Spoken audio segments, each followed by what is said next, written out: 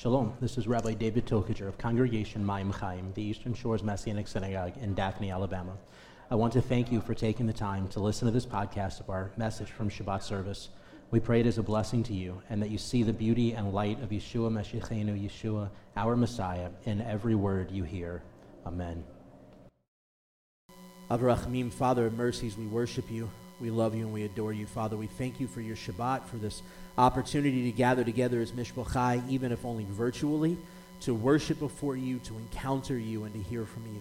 Father, I pray that you will speak directly into our hearts and our lives, that it will be your word spoken, your heartfelt, that nothing in me will be involved except that which you have ordained specifically for this purpose.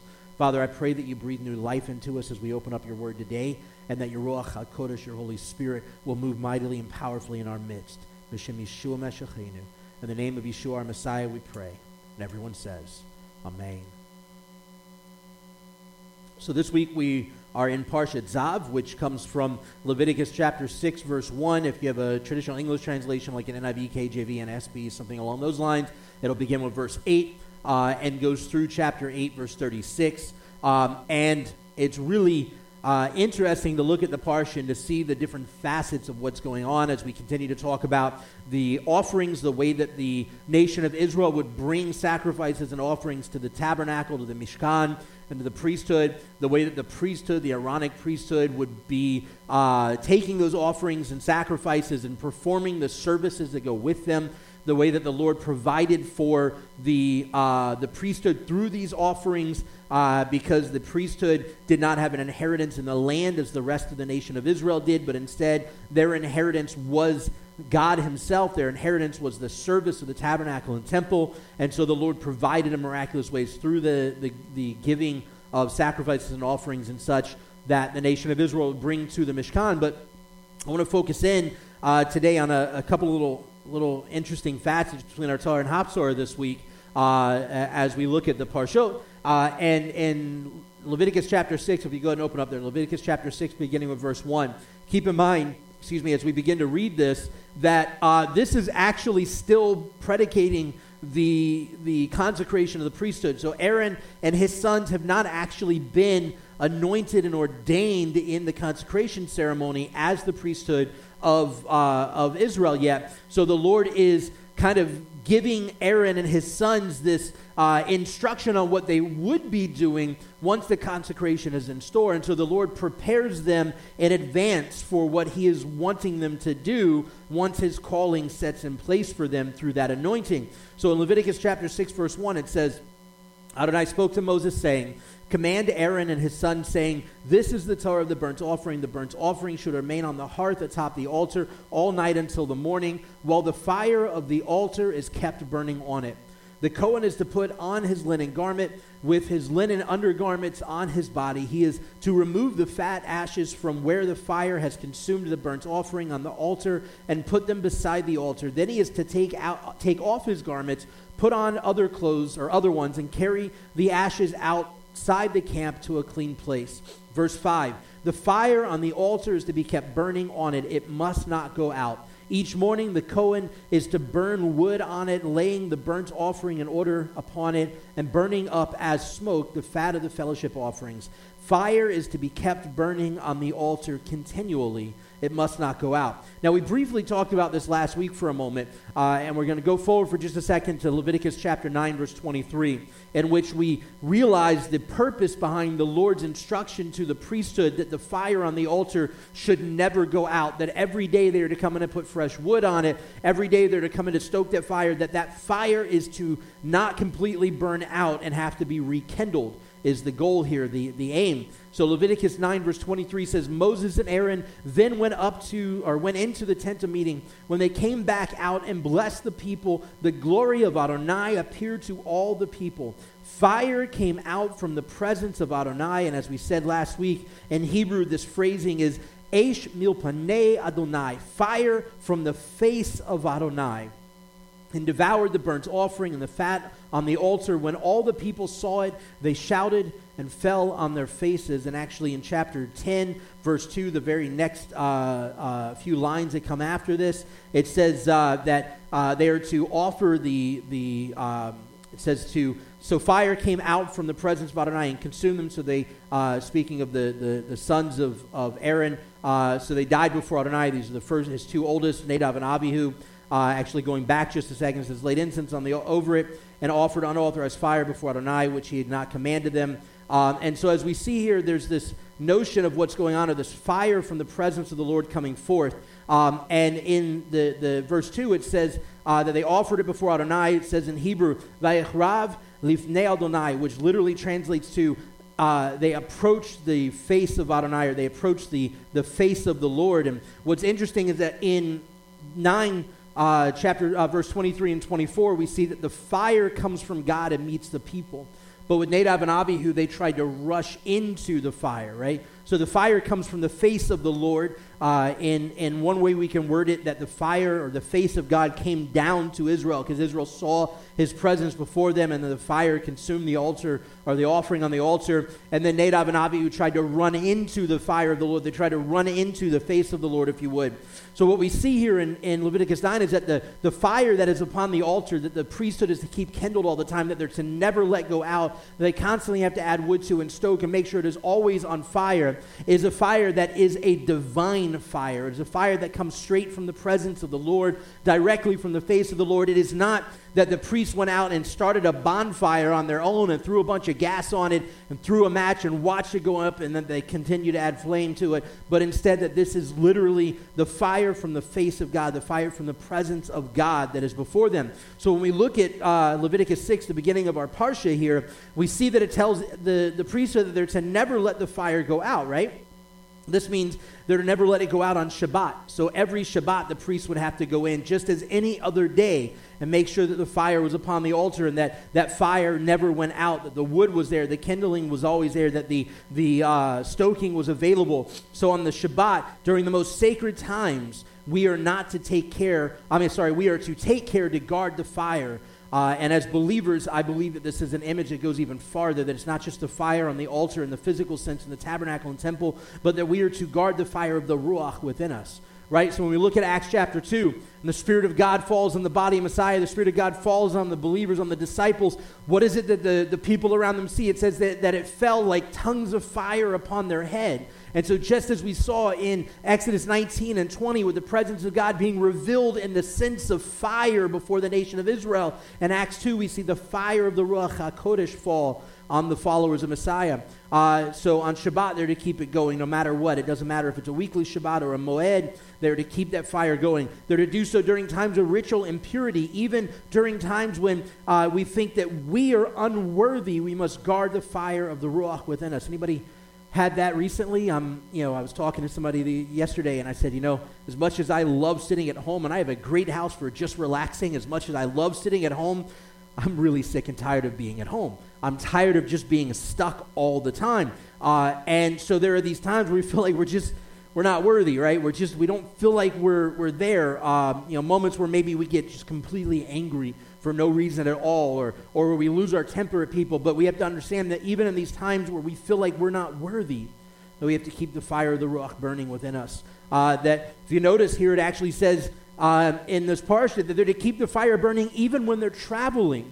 Right? So the altar, as the presence of God lifts off of the Holy of Holies, and the nation of Israel prepares to move out, the Talmud tells us that the Levites would come in, and the priests would take down the curtains and everything around the altar and the tabernacle, and they would lay these over top of the altar in such a way, but that it would be covered first with a copper bowl, so that there was enough air constantly in there. There was space between the curtains and what was draped over it and the altar, so that air could get through, so that fire was going. So even as the Levites were hauling the altar around the wilderness on their shoulders, the fire from the face of God was still being kept burning and stoked on the altar behind them. So even when we look at this again with this idea of the Ruach HaKodesh, the fire of the Spirit in our lives, when we are moving through our daily lives, interacting with and coming into contact with the outside world, we must guard the fire of the Ruach within us.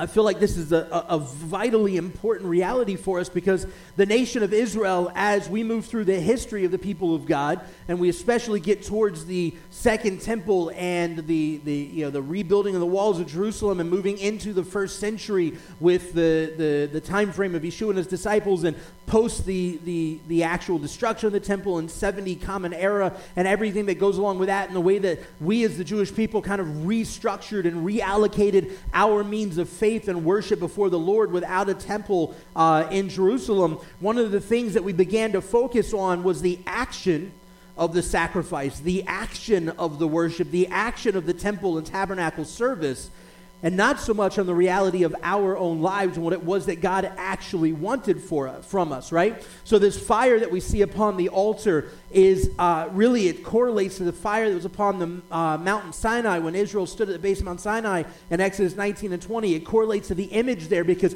God revealed himself to Israel at Sinai, and here it says that he revealed himself to the nation of Israel before pouring out the power of his fire upon the altar. We go forward to Acts 2, as I said, and we see that the revelation of the presence of God was given, and the power of the Ruach HaKodesh, the Holy Spirit, upon the followers of Messiah, and that in that revelation there was the presence of fire descending again. And so we got to understand that the reality of what God was looking for as he gives us his Torah was not for the purpose of the actions that go into the worship and the sacrifice and the practice and the temple service, but instead it has to do with our actions in obedience and in worship and in faithfulness with him. So we go to our Haftorah, Jeremiah chapter 7, verse 21.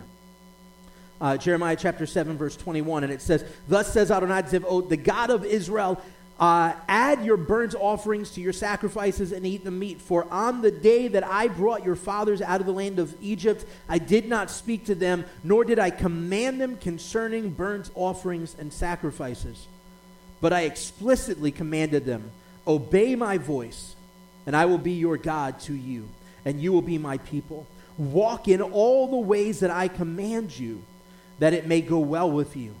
But they did not listen or pay attention. Instead, they followed their own counsel and the stubbornness of their evil heart. They have gone backward and not forward." How many of us feel like this is our lives and our walk with the Lord, that every day that we feel like we take a step forward, the next day we realize that we had just walked a little backwards, and that as we continue to walk in our life of faith in Messiah, we've got to constantly draw closer to him and yearn for him that much more. It says, "But they did not listen or pay attention. Instead, they followed their own counsel and the stubbornness of their evil heart. They have gone backward and not forward from the day your fathers left the land of Egypt until today. Although I sent to you all my servants and prophets daily and persistently." In other words, the Lord kept sending message after message after message to Israel, saying, I want you to understand the reality of the Word of God is not about the actions. It's not about the temple service. It's not about the sacrifice. It's not about the offerings that are brought. And he continues to bring this message over and over again, but they did not listen to me or pay attention. Rather, they stiffened their neck, doing more evil than their fathers. What's interesting here is that what we recognize from verse 23, he says, "But I explicitly commanded them, obey my voice, and I will be your God to you, and you will be my people. Walk in all the ways that I command you, that it may go well with you." See, the heart of the Torah, it isn't the sacrifices. The sacrifices were actually a result of sin. So if we had to bring an atonement sacrifice, it was because we did something for which we needed atonement. Not because we were doing it because of our love for God. But we did so out of response to our walking contrary to his word. See, Hashem did not give Israel the Torah so that they would have sacrifices.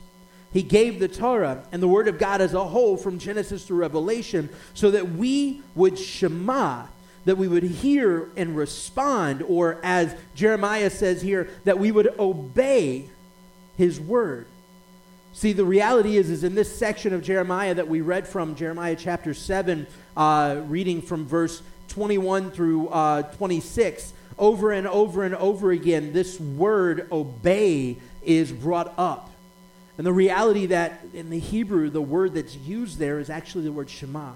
Just like we use in Deuteronomy 6:4, right? Shema Yisrael, Adonai Eloheinu, Adonai Echad. Hear, O Israel, the Lord our God, the Lord is one.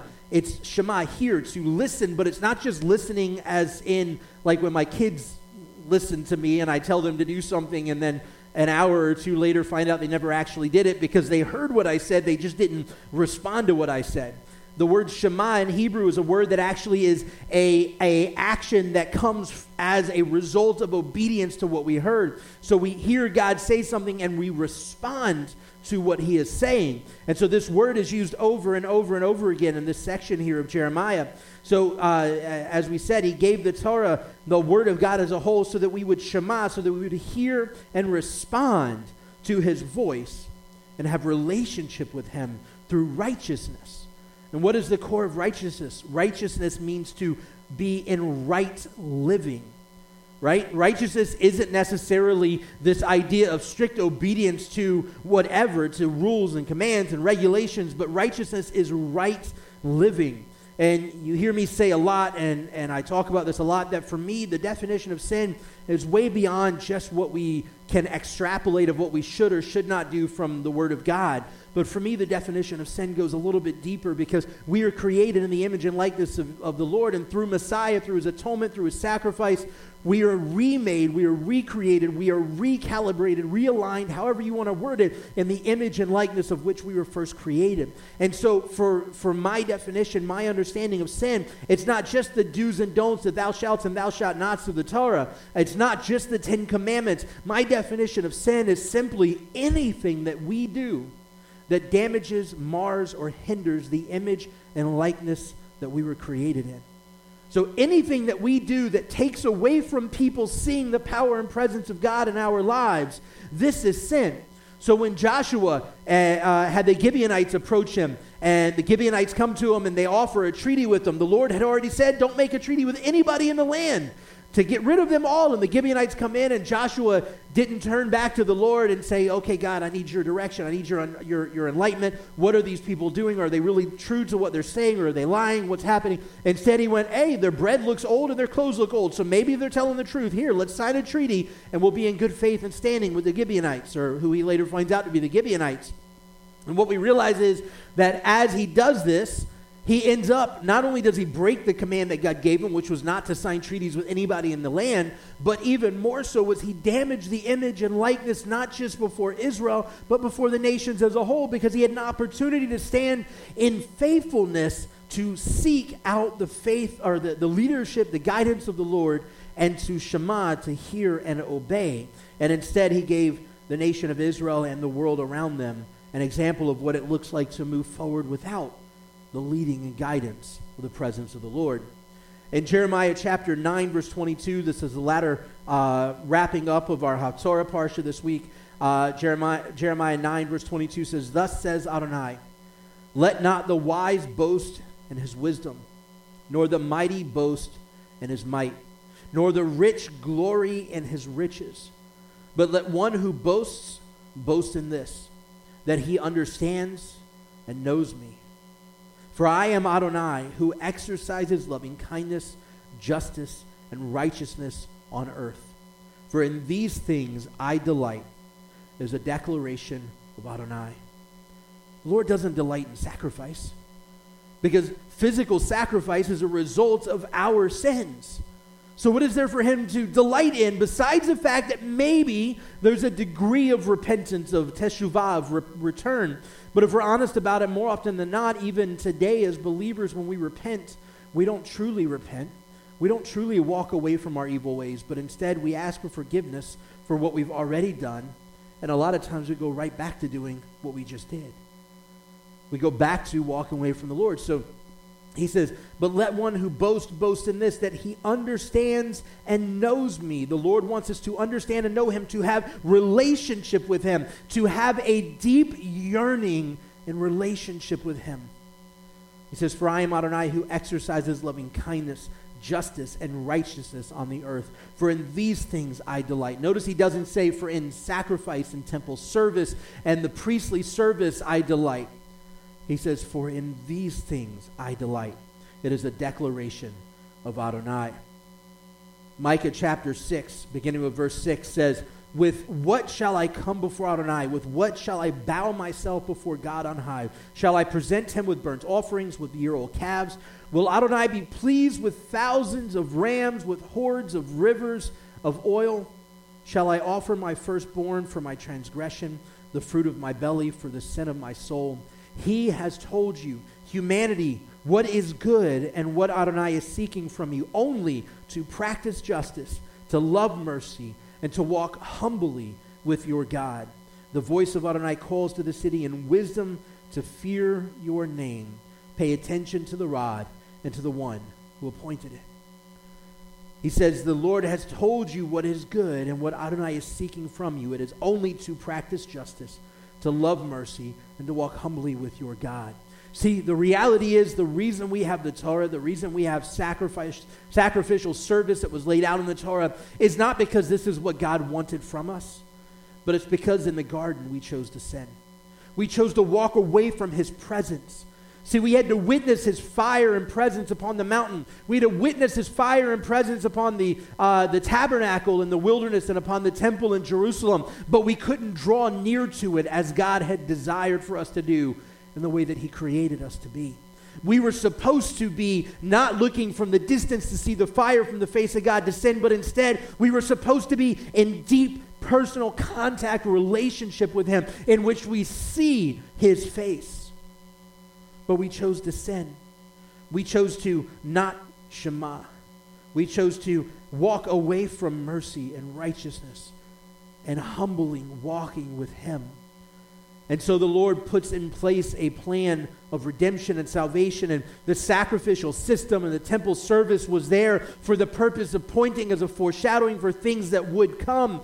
Don't get me wrong, they still have a prophetic purpose now. I believe there will be a rebuilding of the temple. I believe that it will be a sign of the return of Messiah coming soon. I believe that there will be a reestablishment of the temple service, and so on and so forth. I believe and the prophetic purpose and reality of the temple and the tabernacle, but I also believe wholeheartedly that that was never God's intention for his creation. The intention for his creation was a face-to-face relationship with him. In Matthew 23, we read of the 7 woes that are spoken to the Pharisees and the Torah scholars, the Pharisees and Sadducees. In Matthew chapter 23, beginning of verse 23, it says, "Woe to you, Torah scholars and Pharisees, hypocrites! You tithe mint and dill and cumin, yet you have neglected the weightier matters of Torah, justice, mercy, and faithfulness." It is necessary to do these things without neglecting the others. O blind guides, straining out a gnat while swallowing a camel. See, we got to understand that in the Torah, in Leviticus 6, we see this picture being portrayed to us of the altar and the fire upon the altar that the priests were to keep burning. And it's a foreshadowing, a picture of our lives as believers in Messiah, empowered with the Ruach HaKodesh, the fire of the Spirit of God, in which we are to constantly keep stoked, constantly adding wood to the fire. We are to never let that fire go out, whether we are in sacred assembly, whether we are going about our travels and journeys, whether we're at work, whether we feel unworthy. No matter what it is, we are to constantly be walking in the power and presence of the fire of the Ruach HaKodesh. It is to consume our hearts and our lives, and we are to walk faithfully in him. And this is where we will see the reality of the restoration of what God calls us to be, that it is not an act of temple service that he yearns for, because the act of temple service is because of our sins. Our bringing service in the temple and the tabernacle, our bringing sacrifice, was a response to our sins. It wasn't a response to the calling of the Lord. And the Lord wants us to come back to him faithfully. We go to Galatians 5 in closing. Galatians 5 verse 13. "Brothers and sisters, you were called to freedom.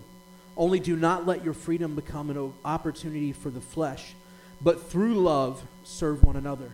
For the whole Torah can be summed up in a single saying, love your neighbor as yourself.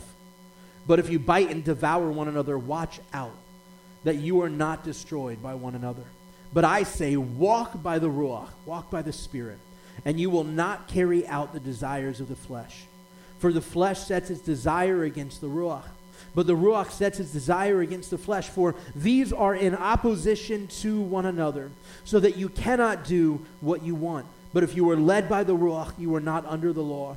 Now, the deeds of the flesh are clear: sexual immorality, impurity, indecency, idolatry, witchcraft, hostility, strife, jealousy, rage, selfish ambition, dissension, factions, envy, drunkenness, carousing, and things like these.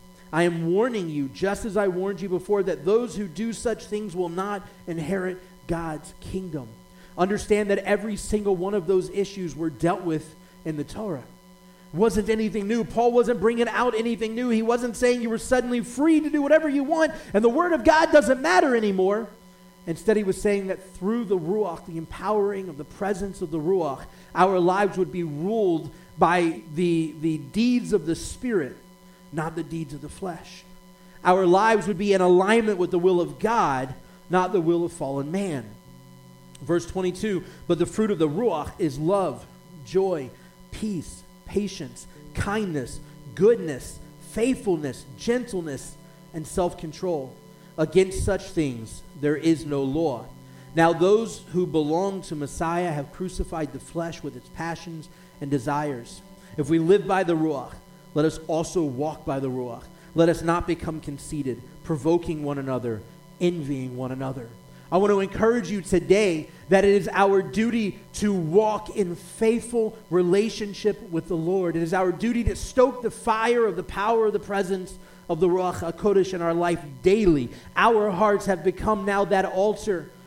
Our hearts have become that place where the fire from the face of God descends. And it is our responsibility and our duty to shema the commands, to hear and obey the command of the Lord, to walk faithfully with Him, to be the tool and the resource that He uses to bring about the fruit of the Ruach, which is love, joy, peace, patience, kindness, goodness, faithfulness, gentleness, and self-control. It is our duty to walk faithfully with Him at all times.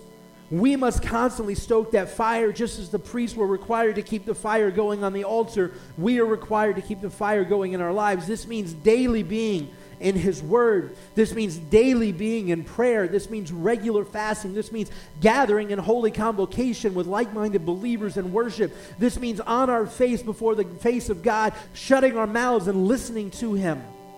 Because it is hard to hear, it is hard to shema, to hear and obey, if we're too busy talking and overpowering the voice of God. We must listen and return wholeheartedly.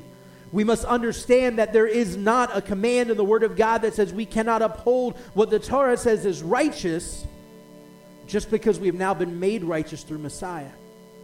There is also not a command in the Torah that says because we have been, in the Brit Chadashah, the New Covenant, that says because we have been made righteous in Messiah, that we should forsake the Torah or the commandments of the Word of God as a whole. The reality is that walking in faithfulness with the Lord means being obedient to everything God has called us to do.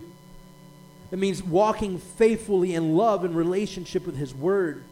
And it means allowing His grace, mercy, and never-ending loving kindness to flow through us so that the world around us will be changed. For most of us, our lives are very different today than they were just a few weeks back. Everything that we have become accustomed to in America, in the Western reality, everything that we are used to in the body of Messiah has come to a halt. But this doesn't mean that the power and presence of God interacting with His people should come to a halt.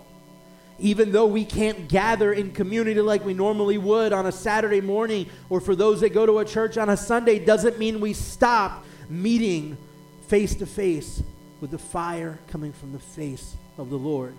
It doesn't mean we stop stoking the fire upon the altar of our hearts, and it most certainly doesn't mean that we neglect our relationship with the Lord.